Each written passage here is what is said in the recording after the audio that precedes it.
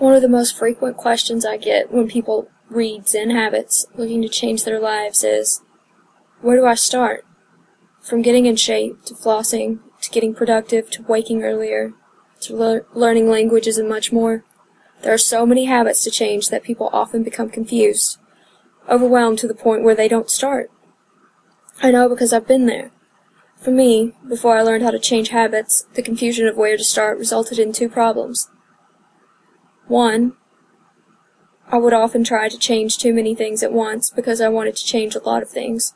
Or two, I would just not even try because it was too hard to figure out. How did I solve it? I picked one thing and just started. This is what I recommend. Pick something fun and easy. One thing. Anything, really.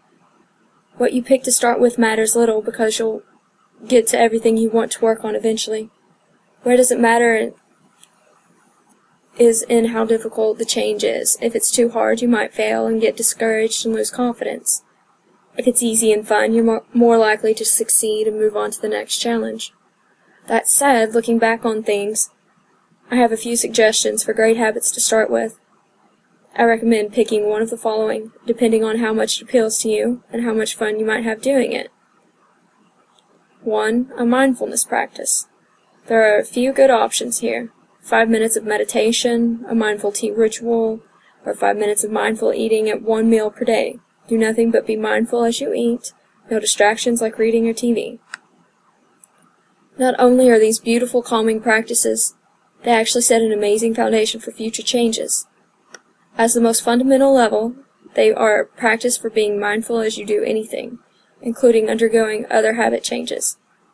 One of the best things I've ever done is learning to be more mindful. 2. Simplify. Simplifying practices like decluttering or simplifying your schedule are great ways to create space for the important things in your life. I found that a beautiful uncluttered space is perfect for other things like exercise, reading, meditation, writing, and so on. Decluttering your schedule, finding one thing to eliminate or simplify each day, is a great way to create space for other habit changes to follow. 3. Fun exercise. What? Exercise can be fun? Well, sure, it is for me. I look forward to exercise, whether because running allows me to clear my head, walking allows me to mull over different ideas, or because working out with a friend is a wonderful way to socialize. If exercise doesn't seem fun to you, you might just need to find the right partner, coach, team, or game to play. Exercise is a great habit to start with because it makes your whole day better, makes your mind more focused, and gives you the confidence to tackle other habits. A small, healthy eating habit. I love this habit because it makes you feel lighter, healthier, and happier. That change can affect everything else you do. A simple eating habit might be to eat fruit and raw nuts for a snack instead of greasy or sweet snacks, or drinking water or tea instead of soda, or eating veggies instead of something fried or starchy for dinner. Enjoying the cleaner, lighter taste, the lack of heaviness, greasiness, and bloatedness you feel afterwards. You don't have to revamp your entire diet. Just one small eating change is a great way to start.